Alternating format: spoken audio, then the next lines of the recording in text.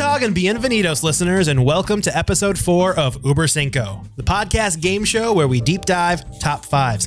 I'm Brian Ernst, your host for today's festivities, and in the den today is Mitch Brinkman versus Nathan Henenfant. Today, our contestants will reveal and defend their top 5 conversations to have at a friends and co-worker commingled barbecue. Yeah, get those patties on the grill. Get the conversation flowing. I'm excited for this one today. I have to be honest. You better be. Nathan, how are you today? I just like that Mitch added the qualifier that he had to be honest about this one. When he said he was excited for the previous episodes, totally lying. This one is in. He is totally in on this one. This one touched a deep inner core sort of honesty about myself that I think will come out, and I hope the listeners at home will enjoy. So before we introduce the show a little bit, so what is your both of your backgrounds at either coworker or family barbecues? How many of these have we attended? How frequently do you look forward to these? What's kind of the backstory here? Well, I have been to probably a smaller amount of barbecues than the average person. Mostly that's based on my extreme lack of popularity on a social level. Well, if we know anything... And then also my infrequent employment history hasn't helped out here. So I think maybe I'm going to be fighting an uphill battle against Mitch today. Well, Mitch has a birthday party every single day of the week that he needs to attend with the amount of friends and family that he has. So... to be honest, for me, a family barbecue, which all my family's back in Minnesota, that's a very different thing. That's like there's some anxiety in there. I gotta tell each and every aunt and uncle, each and every cousin, my whole life story for the past 5 years. And I have to reassure them that no, the gun violence isn't reaching my neighborhood in Chicago yet. And no, I didn't see that fire that happened in a neighborhood 4 miles away. But a friends and coworkers barbecue, those I have been to, those I do enjoy, and I have a mucho experience at those. Love, people probably don't like it, but I love commandeering the grill silently. Like someone who hosts a barbecue but doesn't know how to fucking cook their food. I love getting in there and just be like, oh, well, yeah, let me just finish this off for you. And then someone gets like a perfectly grilled chicken thigh, and then just like they ask for a medium rare burger and they get a medium rare burger, and then the host is out. So it's probably very rude, but when you go to a place you don't know a lot of people, sometimes that helps to become known and make friends. So, well, in a previous episode, you let us know that you were a people pleaser, and there's nothing more pleasing than taking over someone's party and kicking them off their own grill. So, all right, folks, before we get into the top 5 lifts, as a friendly reminder, don't forget to stick with us till the end of the show, where I, Brian Ernst, will give you my Fast 5 send-off, where I will rattle off the definitive list of the top 5 names of future presidential libraries. And for those of you, if this is your first time in the Uber Cinco den, let's wake you up out of hibernation with a quick rundown of the rules. Each player in the den has spent time with today's topic arranging their top 5 answers in order of importance.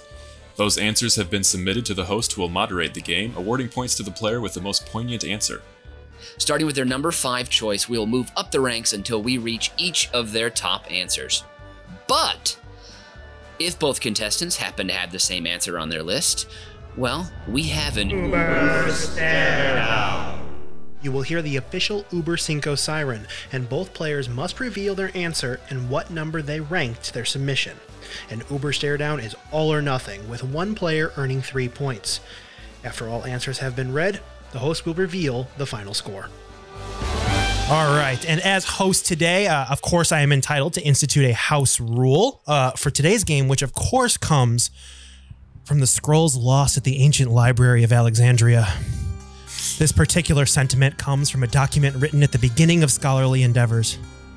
And as we take this stereotypical soundtrack built upon decades of Hollywood tropes and misappropriation, I leave you with these words that have been translated many times over the years. Hesitation equals selfishness. Or as we translate them one final time, shit or get off the pot. Today's game is going to start with Nathan's number 5. Please give it to us, the top 5 conversations to have at a friends and coworker commingled barbecue. Go for it. The approach that I took to this is that this is a strategy on how to win the barbecue. Ooh. I'm not going to have fun. I'm going for victory. And can I just say the approach I had to the podcast today was to win the podcast. So yeah, we're in good company here. Let's do it. All right. So we've got your barbecue. You've got your two factions of people. You have your coworkers. You have your personal friends. Now, most people would tell you that this is an opportunity to get the groups flowing together, introduce a few people who might have common interests. A lot of people will leave making new friends. That might be a traditional way at how to look to what a good barbecue would be. But that is not going to win you the barbecue. So the thing you're going to want to start off with is just the work conversation. You want to talk just about work. So you want to split the line, split the factions down the middle. On one side, you've got the people who know what the hell you're talking about. On the other side, you don't. Us versus them. You want to, a house divided against itself will not stand. You're going to create a little chaos. This is going to make you the liaison between people. You're going to want to, after you do the work story, you're going to follow it up with a deeply personal story you have, a connection with somebody there that nobody from work will have. And so you split them into two camps, thus making yourself the de facto liaison between. So now you are immediately the most popular person at the party right off the bat. And you also get to do one of those things where, and I love doing this, and I know a friend's mom always does this when she connects people. She's like, oh, I need to connect you with this person. You say hello to your friend Eric. Eric, come with me. I need you to meet someone. You grab Eric by the arm, just above the elbow, lightly, and lead him to someone. I'm like, Eric, Carla, Eric, you two have in common.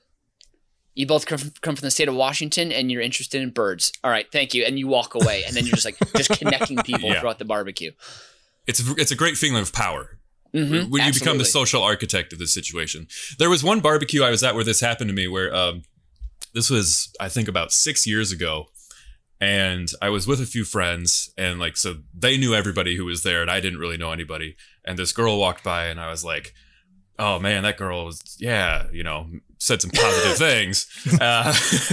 And anyways, they're like, one of the girls I was with, one of my friends, knew her somewhat, but it was a huge party. It was had outdoors, was completely full. It was a 3-story house. Everything was full, one bathroom. Now this poor girl was on her way to the bathroom, which obviously had a line. And then about 3 minutes later, I see across the backyard, my friend dragging this girl by the hand through the crowd. And I'm like, oh, this can't be.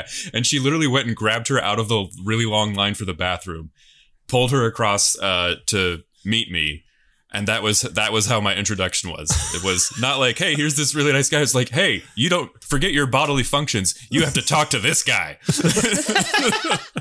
Well, my first follow-up question for that is, did you deliver? Was it a meet cute or a nice friendship blossomed, or did you bomb? We dated for about 2 months. Well, see, how about that? That's worth not being able to get your piss out on time. 2 solid months with the Hennenfint. She was a very nice person. Yeah. See? Who would have known? Who would have known if it wasn't for that someone taking that Mitchell approach of dragging folks across the party and forcing people to meet? I'm curious, after you tell a personal story, as you mentioned earlier, later at work, do you prefer it, or do you a colleague then tell you, Nathan, I never knew you had such a traumatic history with, Labrador retrievers, or whatever it is. Do you like to bring that back to the workplace to then sort of make deeper friends, or is this all just a ruse to literally win the barbecue? No, this is a ruse. You want to keep that. Okay. You want to keep the power that you let people in a little bit at the barbecue from either side, but you don't want to concede all of that territory when you're actually at work. You still want to maintain some power for when these situations come up in the future, which they will. Sure. Interesting. I love that. If you take out the word work and put in the word family Christmas, that's kind of that's my approach as well. So. All right. That is a solid approach to that first number 5. Let's move on to Mitchell. What is your number 5? Sure. Yeah. So this one, I'm characterizing these types of conversations that you can have at a barbecue that I enjoy the interactions of. And if you haven't figured it out yet, people who listen to this, I love food. I'm really obsessed with it. I like talking about it. Really into it. So this first one is called Food Friends. It's that conversation where you don't know the person and they're probably the boyfriend, they're the spouse or a partner of like a friend of a friend already. So you're absolute strangers. And then you find out like that you know the neighborhood they live in. And so you're like, oh, you live in Grafton Village. Oh, dude, I love that little sandwich place. Yes, man, is that good? Oh, it's incredible, right? Have I tried the turkey? Oh, my friend, and then of course you can't remember their names. You're like, buddy, oh, my friend. Have I tried the turkey? I try that turkey once a week. Okay. Yeah, no, I've had that turkey. And they're like, yeah, that is good. That's good. Yep. And then there's like, what, do you like other sandwiches? And you're like, ham? Yeah, I'll eat a ham. And then you think back to your visit to that sandwich shop, and then you're both basically just working down the menu together to be like, egg salad? Yeah, I'll do an egg. Yeah, sure, I'll do an egg salad. I like that. Yeah, pretty good. Should have some dill in there, But you keep doing this, and then maybe you mention another neighborhood. You're like, oh, have you been to that coffee place that's right around the corner? And they're like, yeah, they do. Their coffee's hot when you order it hot, and it's cold when you order it cold. It's great. It's good coffee. And then there's that time where you're like, oh, my drink is done. I'm gonna go get another beer. And they're like, okay, yeah, do that. But you're drinking your beer faster than normal the whole time because you're like, this conversation has an expiration. And then so you leave, and then when you come back, they're gone. Or if they leave, you leave. It's like one of those things where you're like, we're just filling the air. And really, what's sad is that, maybe this isn't sad. I don't know. This is me as a person at a barbecue. If I know someone's neighborhood, I'm going to try and connect to them by referencing restaurants they may have gone to. And it may feel like a real relationship. And maybe 10% of the time when I've done this at a party, because I can do this with like most neighborhoods in Chicago, some in like maybe New York or San Francisco, some random cities I've been to. But so little has that turned into an actual better conversation, later on, or an actual friendship. So this is like a placeholder conversation, I would say. Maybe it's earlier on in the party. You're dipping your toe into the water, trying to figure out, suss this person out, how far you can go in a conversation, maybe what topics are taboo, which ones are in bounds, those kind of things. So that was my top 5. Or also, you know what? If you're not drinking, if you're at a party, maybe you're eating chips, you just pretend you have to pee. You're like, oh, I gotta go pee, and then that's the classic exit move. Am I right there? Right? Classic exit move at a barbecue? Definitely a classic exit. I like to just go all in on that one and insinuate that a very severe case of diarrhea is coming up. Then you're guaranteed. The more detail, the better. Yeah. For the ruse. Sure. Mitch, my first question here is, have you ever lied about a place that you have and this mutual person have actually ate at the same place before? Just to kind of fill the conversation gap. Like, no, I haven't been there, but... You know what? Yes, I have. I'll be honest. Right. Yes, I have. It would have been probably some friends of mine from college, running sort of like the finance crowd, some of them. And so some people I was talking to, and the person seemed nice enough, but also like I didn't know much of anyone else. So I was like, I've been there. Yeah, there. And I just sort of like, it's what's terrifying is pretty easy just to mirror someone in conversation, and then they think you're connecting with them. It's true. All it takes is just a little bit of listening and a little observation. You can get by pretty quickly. So I painted myself into a corner with that one time very, very badly. It was somebody, we were in the same school, but we didn't really interact, but he had this, like, it was a blog or something that was sort of successful, and he had mentioned it, and it was like, he was like, you haven't by chance had to like read this? I was just like agreeing, thinking that would get me out of the conversation quicker. And I was like, yeah. It was like, oh, which one, like, which review did you read?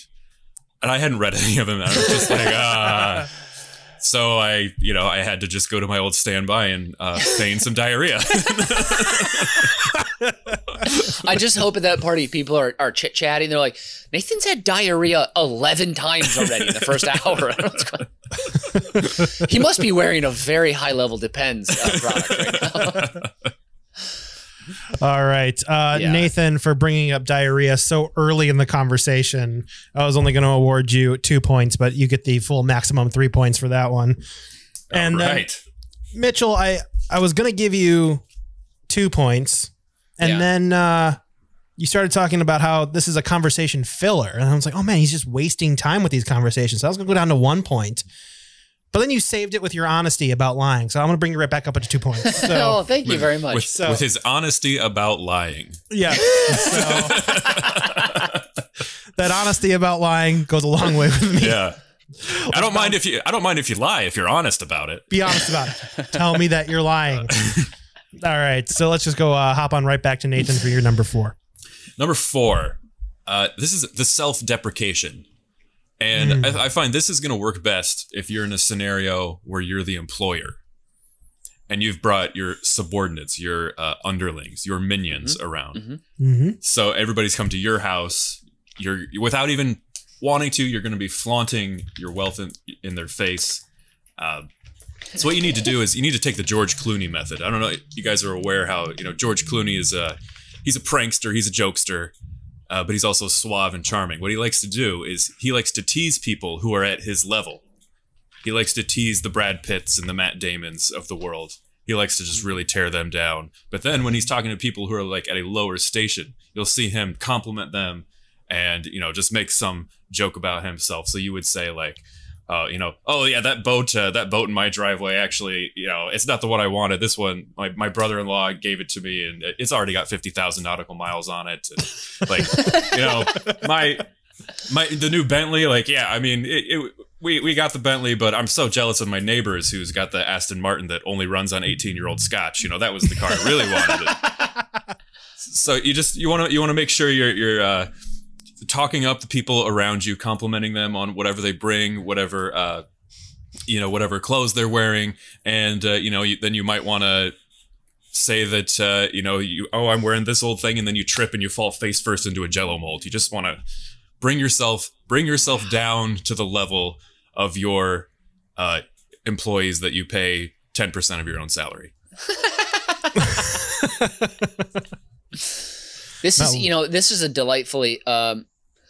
So one, we do know, Nathan, when you do run a company, you're going to pay your employees shit, which, you got to turn a profit. I get it. I understand it. That makes total sense to me. But this is just advice to people who've already succeeded so much in life. Sure. Yeah. But you're saying that guys like me, guys that roll up their sleeves and put in the work every single day, you're saying guys like me enjoy Jell-O molds all over our shirts? I'm not sure if I agree with that. I don't know.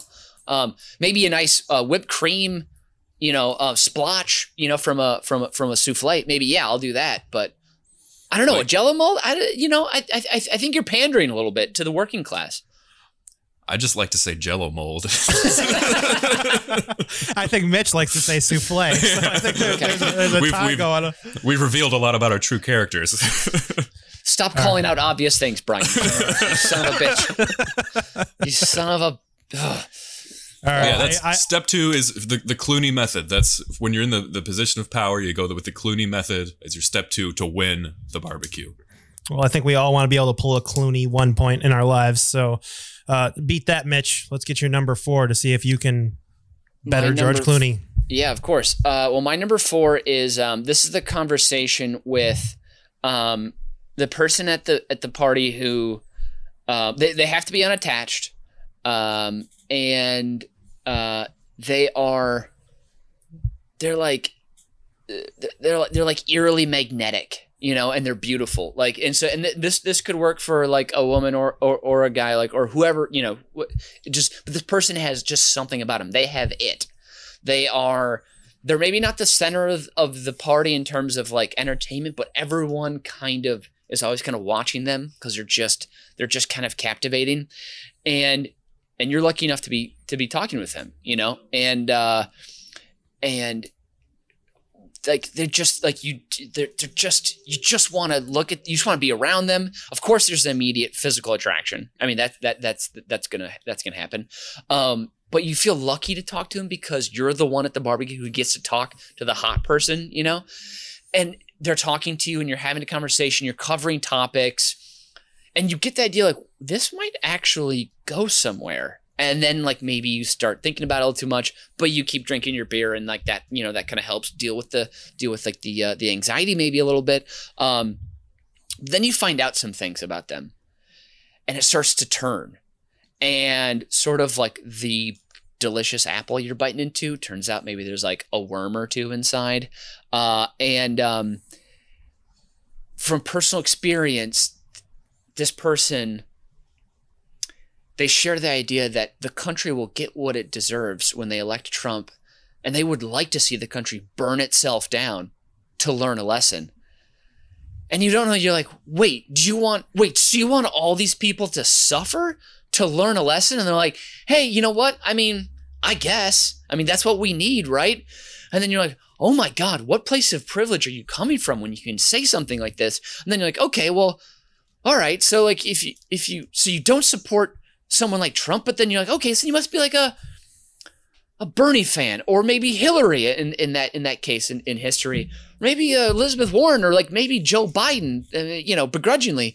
But then they're like, no, I don't support them either. I'm just, I'm independent. And you're like, no, you don't get to be independent in this situation. You don't get to want to watch the world burn and just stand back and be cool and fine with it. And you're like, you're so hot. How are you so crazy? You're so fucking hot. What's going on here? How do you not? And then you find out that they're a tip baiter on Instacart. Have you guys heard about this? No. When you order on Instacart, you put in, I'm tipping 40%. The person goes and shops for you, and they're like, wow, this person's going to tip 40%. I'm going to choose their order first. They bring it to your house, and then Instacart allows you to change the tip up to like an hour or two later. And then they bring the tip back down to like 1% or 0. What? And they tell you this, and you're like, you are a goddamn monster. But I can't leave because you're so hot, and I might kiss you later. I don't know. And you're like, God, I hate myself. But like, I've been in this conversation for 45 minutes to an hour maybe.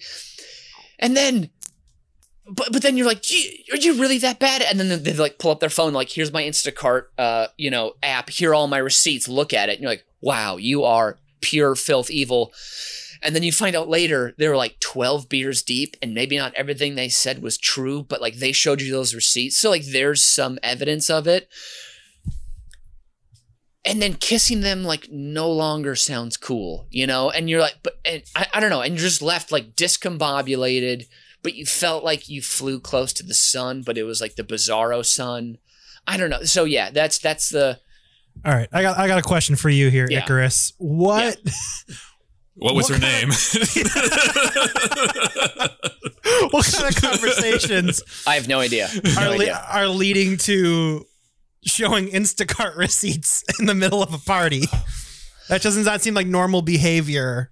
Obviously, this person is crazy. So, yeah. Well, in times of insanity in our country, you can hop from topic to topic to topic. Correct. And you guys know me. Sometimes I can free associate pretty wildly, and so transitions aren't always heated, and so I jump onto another topic. And again, this was also, I should mention this. Of course, this will explain it all. This was a St. Patty's Day parade day party. So yes, as I said, 12 beers deep. Perhaps no one's telling the truth or revealing the deepest, darkest layers of themselves to, 20 minutes before a complete stranger. So, I went on a wild ride here with this individual, and part of me felt like I was talking to a serial killer that was like in a straitjacket, like a Hannibal Lecter situation where they're like, they're like in a little cage, but you're just like, you want to examine more and ask more questions, and you just can't believe what they're saying they're believing as well. You're an inquisitive guy. You're definitely the cross examiner in any conversation, especially when there are competing ideals. Sure, and of course, and then if someone's face is hot, you're like, well, you're hot, and then you just want to like stay, talk to them. So I have one big question. So, did you kiss the tip baiter? 7.5. What? Sorry. I said big question. I'm bad. Did you kiss the tip baiter? Did you do it? No. Good. No. Good. Well, that is good to hear. Like, where is the line? Like, what's the worst thing you could learn about a person at a party and still kiss them? Because I think tip baiter that has to be an immediate red card, straight red. Yeah, personally for me, the higher levels of inebriation I reach, I also the more intense justice I feel inside my bones, and so someone could just be like, I don't like basil in my marinara sauce, and I'd be like, we're done. Fuck you. I'm gonna burn you to the ground, pal. Like I'm going home. So like I don't. But in that case, a tip that's pretty evil, and of course this person coming from a place of privilege, earlier in the conversation, I found out, what suburb of, I believe she was from Kansas City, but wealthy suburb, all the privilege, all the opportunities in the world. And like, taking advantage of this kind of this, workforce was, pretty horrible. So, yeah. All right. So Nathan, I think self-deprecation is something we can all relate to and something we would like to do at a party. And plus, you brought up Clooney nice and early again, too. I mean, we go from diarrhea to Clooney. Those are two great topics to bring up real early. So I'm going to give you 2 points for that one. And then going over to Mitchell, I was going to give you 2. I was actually going to give you 1 because you're thinking with your penis, and that's all it started first.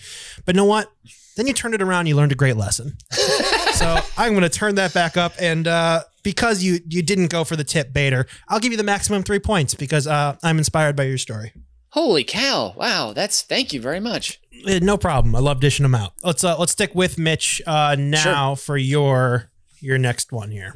Yeah. This is one of my favorites, and I experienced this a number of times. Like I'd say probably about 3 to 5 times in my college and then soon after college, post-college life. This is the couch surfer from around the world conversation. And if you guys aren't familiar, couchsurfing.com is a website. You can go on there. You can say, this is my couch. This is what it looks like. This is my apartment. Please come and stay. It's all free. You can travel around the world for free and stay at people's homes. And then, of course, as well, meet their friends at get-togethers.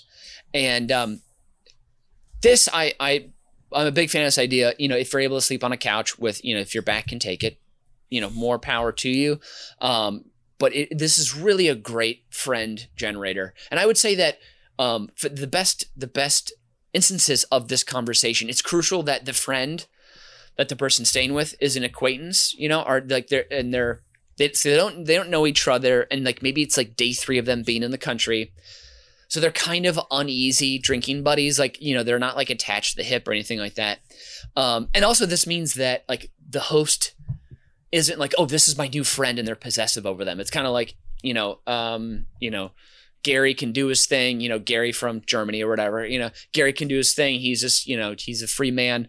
I'm not going to try and like look out for him or cater to his needs, whatever.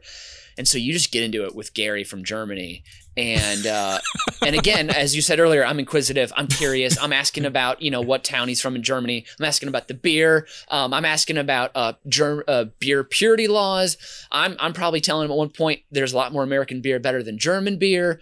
He rolls his eyes, but we continue to find common ground. And this continues on for the whole night. When we have to go to the bathroom, we actually do. It's not a lie. Because we're drinking those Hefeweizens or some, like we're enjoying each other's company, but we find each other again throughout the party, and maybe I remember Gary from Germany said he had an eye for those Tostitos lime chips. Maybe I bring in some chips, like I'm really trying to cement this relationship. We're going to be friends too. We're telling each other this, we're going to be friends. We're going to hang out. This is going to happen. When I'm in Germany, I'm coming to stay with Gary. When he comes back to Chicago, he's staying with me next time.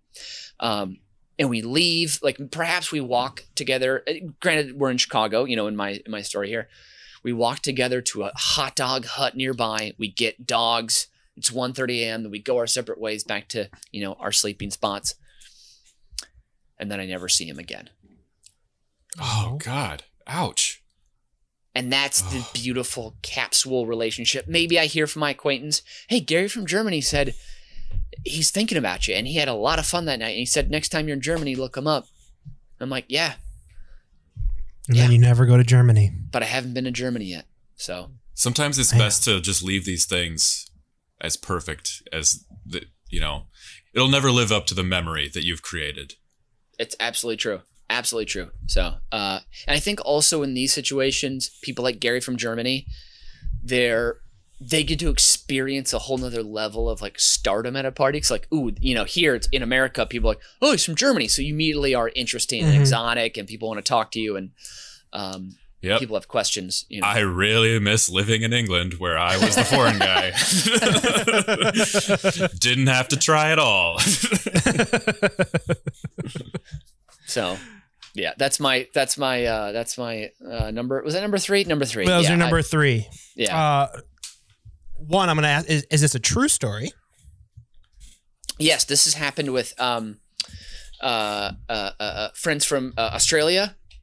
Actually 2 friends from Australia, and then also a couple guys from France, and I believe an Argentinian guy as well. So yeah. This is where you have played host and hosted your couch for other people to stay on. No, I've never been brave enough. I don't know if that's the word, but I know I've never hosted anyone. But it's my friends who've hosted people, and they bring them to shindigs, and then we just fall in love with each other. So. And the opposite, have you ever been brave enough to couch surf somewhere else while traveling? I haven't. Again, I'm a chicken. I don't know what it is. Like I think if I was traveling alone, I think I would be way more down to do that, or instead of traveling with my girlfriend, because and couch surfing is a pre-Airbnb type thing, and it's also it's kind of like the alternative to a hostel. It's free. I can kind of figure out my own way. Definitely for the person who's traveling alone, where I can see if you have a companion or if you're going with a group. Yeah, this doesn't make sense. You might as well all pitch in for the Airbnb. But couch surfing's been around for a while. Yeah. So, well, and I feel like it takes on a different vibe if you're, over 30 and you're going to stay on a 22-year-old's couch, somewhere. But I don't know. Just think about the life lessons you could be bringing to their barbecues while you're couch surfing on their couch. You're the interesting guy now. You're a guy of interest, maybe. Yes. No. You guys don't want to watch that. You guys want to put on Bad Boys 2 content. That's what's going to make this party really liven up. That's a past episode callback, Brian. That is bold. I love it. That's what I'm here for. All right, let's move on to Nathan for your number 3. All right. This one, you're going to have to do some homework. You're going to have to get some spreadsheets I'm going to deduct a point already. I don't want to do any work. Well, this is the medical history conversation. All right. Now, not yours. You don't want to do yours. What you're trust me, nobody wants that. You're going to want to seek out your friends or coworkers that are most likely to overshare about recent medical issues. There's, the overshare about medical thing is a common thing in like Christmas cards.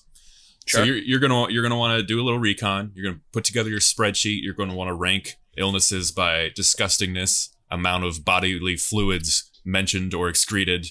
Then you're going to want to rank people in age, because people's filter at about 50, their filter for this just starts to go away, and the details get more and more egregious. So then, much like we're doing here, you're going to want to rank your top 5 sick friends and coworkers and the likelihood they are to gross everybody out. You're going to start with number 5, and you're going to wait until everybody has a plate. You want everybody to be eating. And then all you have to do, like the dominoes, like a roll, you just go up to your number 5 and you just get them talking. And then it'll be like the dominoes falling, because then you'll find your number 4 and your number 3 and your number 2 and your number 1 will do all the work for you, because they will want to one-up the next person. So all of a sudden, you've got 5 people at this party one-upping each other in grossness while everybody's trying to eat, immediately knocking all of them several pegs down. So you have just leapfrogged 5 people on the social ladder with one small, subtle little move. Wow. That's impressive. It's surgical. Thank you. That's fun. I love it. Well, I got to ask, if this conversation is happening, what is the grossest thing then you can then say? Is it your fake diarrhea that you have all the time? No, I've already played that card. Everybody's moved on past it. Now, see, I would only play the fake diarrhea card when in a pre-dinner scenario. Yes. Oh, of course. Nobody. I don't want it to do that when everybody's holding a bowl of baked beans in their hand. I'm a classy guy. Yeah. What have been some of the most fascinating medical histories you've learned while participating in this scheme? I remember I was at a party when I was pretty young, but I was at a party when I learned what the word polyp means. That was good. I was unaware that it was possible for people to live with only 10% of their lower intestine, but I learned that while I was eating a hot dog. Those were actually at the same party, but it was the same. It was a distant family thing, but I remember very clearly I was holding food and trying to eat, and they were, it got pretty gross. Isn't Sidney Pollack an award-winning professor at Johns Hopkins? Isn't that? I believe you're right. We'll have to fact check that one later. Yeah, but I think the Sidney Polyps, that's a volleyball team from Australia, I think. Oh, that's right. Which actually people confuse the Kevin Polyps, but they're not nearly as good. So a similar thing happens at usually at normal family dinners. So my mother is a nurse, and she would start bringing up just topics of things that would happen at work, and then you just get that anger-ridden thing from my father, where the fork is up at his mouth, and then she says something, and he just at dinner, really? We got to do this here? I'm eating my mashed potatoes and we're talking about cysts? What the fuck's going on? Because none of us are usually affected by that. That's usually my mom and myself on this side of the table, and then the other half is my sister and my dad. And during these family dinners, like, we had this guy today, Hippocratic oath out the window. No names were said, but it's like this thing happened, and oh my god, it's secretion and this and blah. And we're like, come on, what's going on? I learned what circumcision was at a Christmas dinner. Wow. Yeah. Oh, what a magical season. Yeah. It was a relative of mine who worked in surgery. It's like, well, we had to do this and this and a circumcision and just like 1 hour. And it was a new word to me. And I was like, so I leaned, I can't remember who I was like, what's circumcision? And they're like, it's surgery in a circle. Yeah. And they tried to give me a very brief answer, which was only very confusing for me. And I had to have it explained in great detail much later. It was the best Christmas ever. Now, I was say, in that Christmas season, did you take your junior year high school finals before or after the dinner? Oh, they were always after. Oh, it was always after January. Okay. Yeah. All right. Let's go back to Mitchell here. Since you had the wonderful couch surfing story, I was going to give you the maximum of 3 points, but since you haven't done it yourself, and I feel like I want to challenge you, you need to go out there and do the couch surfing thing yourself. Yeah. I can only award you 2 points because I just really want to see you get out there and be the people pleaser at somebody else's barbecue. Fair enough. Teach these 22-year-olds how life is done.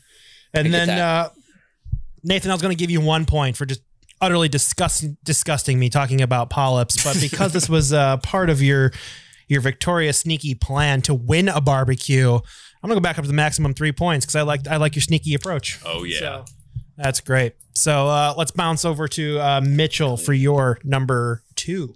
Sure. Yeah. So my number 2 is I call this the getting to know folks a little better chat. And this is like AKA the perfect buzz sex chat. Okay. Now this is going to happen. It's towards the end of the barbecue. You most likely are a good friend of the host. I think that's why you're there kind of till the end. There's only about 6 to 8 people left, maybe 10, but like that feels a little much. 8, I think, is a good number. Memorial Day, maybe, or it's like people have things to do tomorrow. It's not going to be crazy. So you're not getting blotto, and everyone's like at that perfect buzz level of like kind of feeling fun. And from this, comes just a couple simple prying questions, like boxers or briefs, boy shorts or a thong, right away in the morning or just after lunch, and then the conversations get stolen. It gets whisked away to an exotic island where nobody feels judged. and people are comfortable and they're just sharing their intimate, thoughts and feelings about sex, and then, then you find out, has anyone in this group slept with like a touring musician? Was it just the front man? Was it the drummer? Was it the, what was the lead singer who like, she was also playing keys and playing the cowbell at one, what was it? Or like what type of media was on or playing nearby when you lost your virginity? And if you didn't have any media on or nearby during your virginity, are you a serial killer? Because I feel like everyone should have some sort of music or television or movie on when you're losing your virginity. I don't know. The stories I've heard, I feel like that's crucial when that happens. I mean, who hasn't lost their virginity to the classic cowbell keyboard player that's always playing on the radio? Well, yeah. Well, and actually, I have a friend who lost her virginity to Fern Gully, which is one of my favorite virginity stories. That's a good one. That's a very... I would never mix those two together in my brain, and now they are forever intertwined. Right? And of course, just like because I'm a goddamn cliche, The Big Lebowski was on in the background when I was losing my virginity. So, some old white country singer was serenading us, I think, as we were enjoying each other's company. I lost my virginity in complete silence. His name is Nathan Henfen. He lives at 2108 West. But then also, actually, that's not true because you could hear the disappointment. It was, it was deafening. Were you like me? Come on! He was like, I'm sorry, Nathan, I can't. I'm sorry to let you. I'm sorry. That was your penis talking. I shouldn't in this scenario. That was his penis talking. I shouldn't have done that. But then also, hold on. But I gotta finish. I gotta round out this conversation. Then also maybe you figure out if any of you at the party belong to the same sexual family tree. Like, do you have? The Kevin Bacon sort of game. Yeah, exactly. And are you connected by a total nut or a real peach of an individual? Oh. Interesting. Oh. These are the conversations only Mitchell would have at a party. I feel like this is a unique approach, especially when you get the Fern Gully story out of people. I mean, really, like also to be fair, this is when people's faces really light up because like when they feel comfortable enough to really share share it all, and it ends up being also filled with the most laughter possible because you're talking about something naughty. Well, no, and people are buzzed.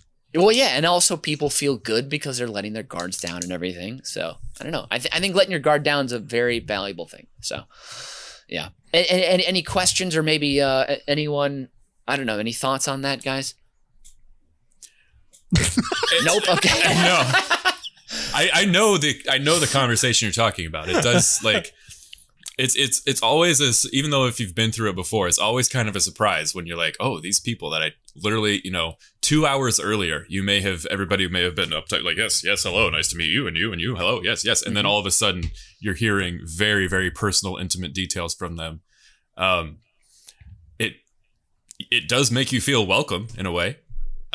It really it feels like you've bonded, and like that. It's a pretty common conversation. I think the unique approach here, especially if you can get that conversation out of the commingled group of work and friends. If you can get everyone comfortable down to that level, whether you're as host or guest, that you can bridge the divide and get these steamy conversations out of some loose people. I think that's the best way to go. Your use of steamy and loose, I take some umbrage with, but that's okay. I just feel like you're characterizing us as like sexual deviants, and we're not here for that. Not at all. Okay. All right. Okay. All right. So that's my Hey, you brought up Fern Gully and Big Lebowski sex. I didn't. Those are two classic films, right? That's my number 2. Thank you very much. All right, Nathan. I cede my time. Sorry, Nathan. Your number 2. All right, my number 2, simple but absolute classic, The Backstab. Ooh. So you just wait. No party has perfect attendance, so you're just gonna want to wait until you realize who isn't gonna be there. And then you're going to pick the person who's not going to be there that you are closest to, and then you are going to throw them under the bus. I don't care if it's your spouse or your partner or your mother or your boss or your child, you throw them under the bus because you're going to bring people together with forging a common enemy. You are going to start the gossip. You're going to pick apart all their little foibles and faults, and you're just going to get everybody to go in on them, and we can go around in a circle, and everybody's going to have a turn just making fun of this person. They'll be the butt of the joke, but you are the one who is leading it. Once again, you are in the driver's seat. You are the boss. You are winning the barbecue. You will take the person you love the most, and you will bring their character into question for the maximum amount of time that you possibly can, and you will be in the lead. We are nearing the end of the night at this point, and you are out in front. You can kind of start coasting, getting ready for the final sprint because you got a comfortable lead built up here at the expense of someone you care deeply about. This is also the time in the night where you're taking photos and then texting them to this person. Look at how much fun we're having. Look what you missed out on. Pictures like this, me and this guy. What's going on? I like how devious this is. I like how, I guess here's a question. Who is the person closest to you that you have definitely thrown under the bus for this scenario? Can we mute Mitch real briefly? I figured it would be Mitch. No, but bring it. I love this. This is like, I think Mitch needs to hear this as the resident person who's always late. Well, yeah, I mean, I guess we were. Wow, okay. I Shots guess fired. Here we go.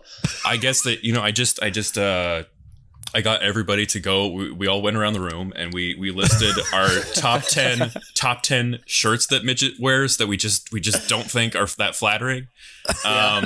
We did that, and then we said top 10 words that Mitch pronounces in a really annoying way. We did that one. Wow, Sure.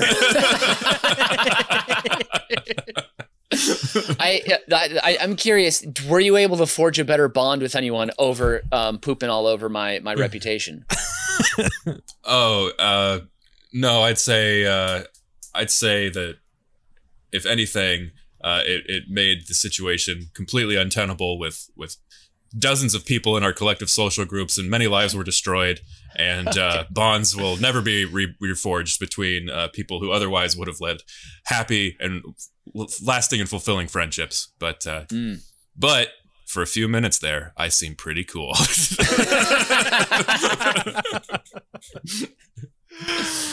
Oh man! All right, so I need to bring this into the point category here. For being so vicious and so hilarious, Nathan, I have to give you the 3 points for this one. And then Mitchell, I was going to give it works. Yeah, you're very good at this. I was going to give Mitchell only 1 point for being so lewd and talking about so much sexual things at a party. But then I ripped on him pretty hard and I felt bad. So I feel like I need to give a point back. So I will award you 2 points for the buzz sex conversation at a party. Don't feel bad. No. Rip into my ideas here. I'm here to defend. Also, do you want to hear what Nathan says about you at parties? Because maybe you'll rethink that 3 points. I'm sure it's way worse. If nothing else, this is going to make sure that the two of you are always on time to events that I hold from now on.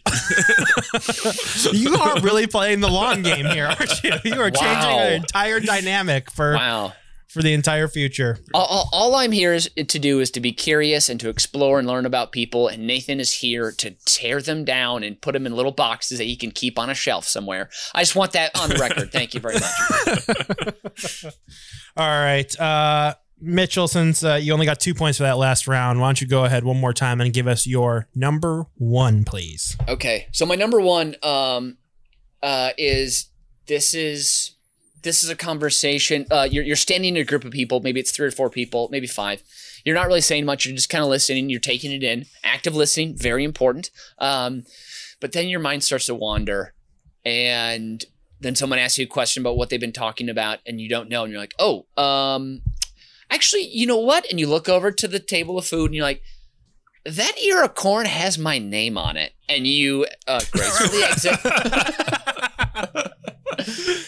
And then this is all about that conversation that I have with myself in my own head. This is the most intense conversation that I'll have at a party all night about whether or not I need another beer or hamburger or slice of watermelon or bowl of potato salad or bowl of chips or glass of whiskey punch, or ice cream cone, or grilled broccoli, or chicken leg, and it's easy going at first, and then it becomes more tensious later on.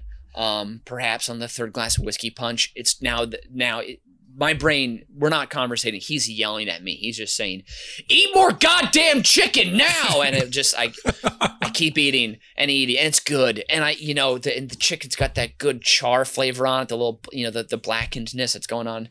The potato salad isn't too mayo-y. Maybe like someone did the right thing and put some Dijon and like maybe a little olive oil in there, Maybe someone took the time to make a trifle, layered with angel food cake and whipped cream and berries. And they pull it out 3/4 way through the party, and my belly does not need it. My brain is like, you better mash that inside and enjoy it, you little pudge boy. Go, go.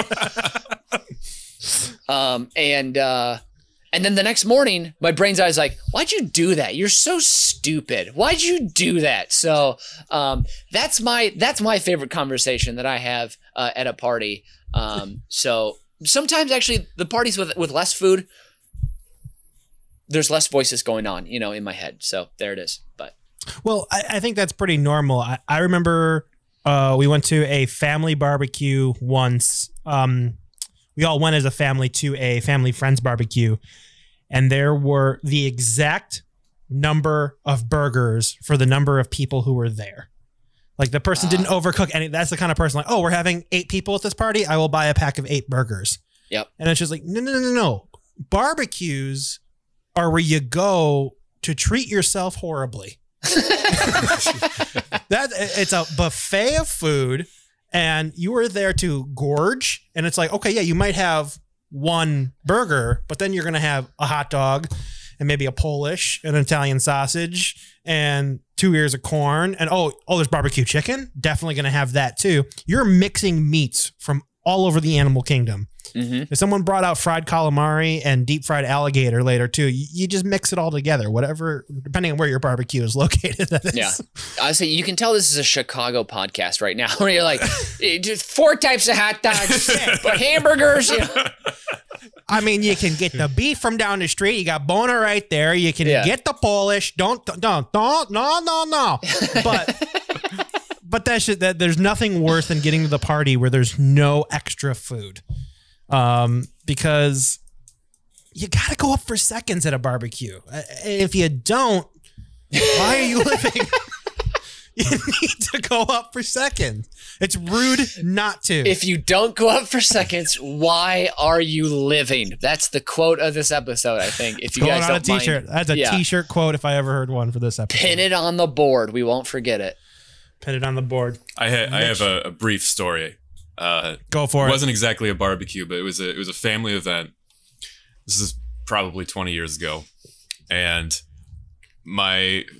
some factions of my family had gone through a healthy eating / vegetarian phase, and there were things like pizzas would be ordered that would have no cheese but pineapple on them. It was like strange stuff. So, anyways, we were having lasagna night, and I was late because I had some prior commitment, and I get there and they're like, don't worry, there's plenty of food left over. And I see the first lasagna, and it's a spinach lasagna. And I'm like, oh, of course. But luckily I see next to it, there's the classic sausage or, the meat lasagna. I'm like, oh, great. Mm-hmm. And then there was a third lasagna that was empty. Now I took a nice big, huge heaping pile of the lasagna that I believe to be the meat lasagna, went back, took an enormous bite. Fucking broccoli. It was broccoli. They had already ate all of the meat lasagna and didn't save me any. This has been at least 2 decades. Oh my God. I am still hot under the collar about this one. Never let this go. Never let this go, Nathan. Revenge will be mine one day. Well, I mean, since you're all pent up and you got the energy now, I feel like we need to hear your number 1 while you're rolling into it. My number 1 is the I have somewhere to be exit. So this is how you've laid all the groundwork. You've divided and conquered. You've positioned yourself between the two factions of people. You're the alpha dog at this point. So here's your final exit strategy. So you're going to want to be really vague, and you're going to kind of want to plant this information into people's heads that you have to leave early. Create scarcity, classic capitalist strategy. Mm-hmm.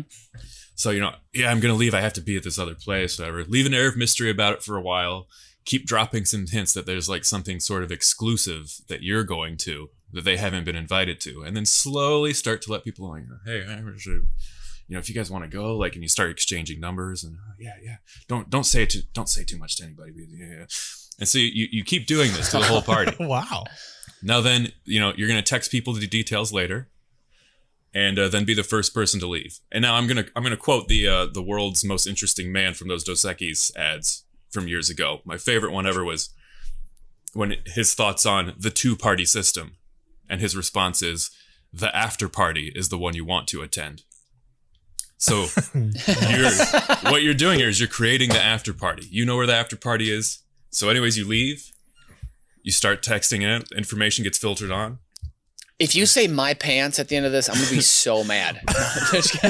not my pants, but okay. You end up texting in the information to your place where you have an almost identical barbecue set up. And you get the whole guest list over there. They're already drunk. They're already loosey-goosey. They're ready to have Mitch's buzz sex talk. Mm-hmm. But that doesn't happen at the barbecue you originally went to. It happens at your party, which will be remembered as the after party and the true event of the evening. When this happens, my friends, you will have won the fucking barbecue. Jesus. I mean, that's the long game. It's the place of the long game, and he comes through with the V. This episode, listening to Nathan's 5 through 1, is the exact same experience I had watching The Last Dance. The exact same experience.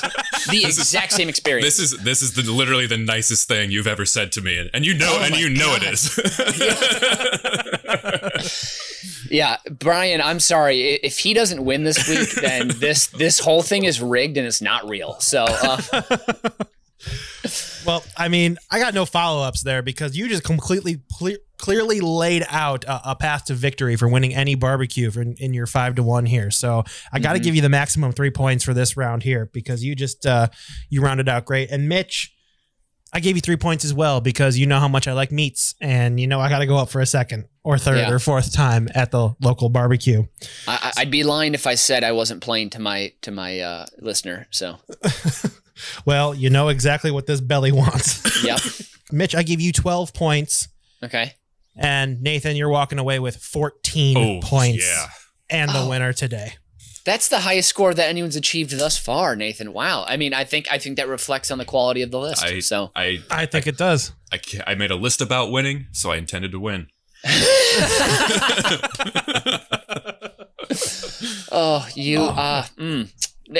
Brian, please save us from this smug. Please give us your fast 5. I think we need to write a book too about how to win these barbecues. We'll sell it on the store. Nice merch we got here. Mm-hmm. All right, we can't go anywhere today without me revealing my Fast 5 future presidential library names.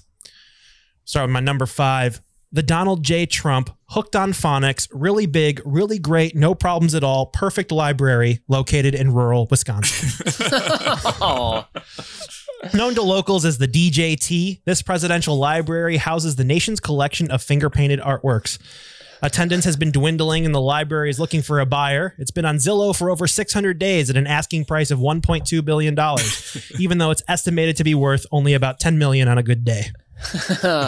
Ba-boom! Woo! Number 4, the Joe Biden Institute for Social Distancing Memorial Library, located just minutes from the downtown Dover Amtrak station.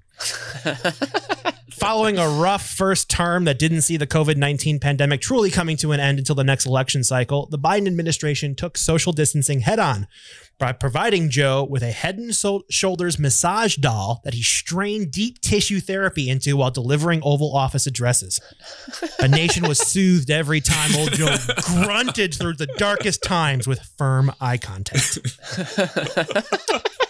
Number 3, the Barack Obama II Electric Boogaloo Library in Honolulu. After Uncle Joe's successful reminder that Barack was cool, Term limits were removed, and Obama served 3 more terms as commander-in-chief. Since his library in Chicago was already built, the second was slated for Hawaii, with a research facility in Nairobi, Kenya, just to fuck with Republicans. Number 2, the Katie Porter Cross-Examination Library and Electoral Approval Facility in Irvine, California. After being elected the first woman president in 2040, California's current representative from the 45th District continued her good name with her tough but fair lines of questioning. While in office, she approved the No More Bullshit decree that was signed into law her second term. It states that all elected officials and lobbyists must pass an 8th grade Constitution test, an AP U.S. history test, and for good measure, a driver's test. And the number 1 future name for a presidential library is the Tom Cruise Research Library for Continued Badassery. Yes. Located in the aptly named Top Gun Valley near Sector 7 on the lunar surface. This was erected after shooting several films in space. Tom Cruise became the first actor turned president since Reagan and the first president to be elected off-planet, conducting his entire campaign via live-streamed launches in his personal rocket, answering fan questions as he circled the globe in orbit. His campaign slogan, Gravity Schmavity, became an instant sensation, securing him 96% of the vote. The research library is for experimental stunts and future films, as all films other than action were outlawed in the John Wick Act of 2046. And that is this week's Uber Cinco. From Irving Park has been Nathan Hennenfent. And Stone's Throw from Wrigley Field has been Mitch Brinkman. And I have been Brian Ernst. And as BizBear always says, butter, dill, and lemon is the only trio a fresh cut of salmon needs. Auf Wiedersehen and adios. You've just listened to Uber Cinco, a production of UBK Studios. Subscribe to the show on Apple Podcasts, Spotify, Stitcher, or wherever you get your fine podcasts from. If you like what you hear and want to support the show, please visit our Patreon site at patreon.com/UBK Studios. Every little bit helps us keep the lights on and the bill collectors at bay. Keep tabs on us on all the social media at UBK Studios, and most importantly, subscribe to our YouTube channel so you can see that we really are just a bunch of good Midwestern boys.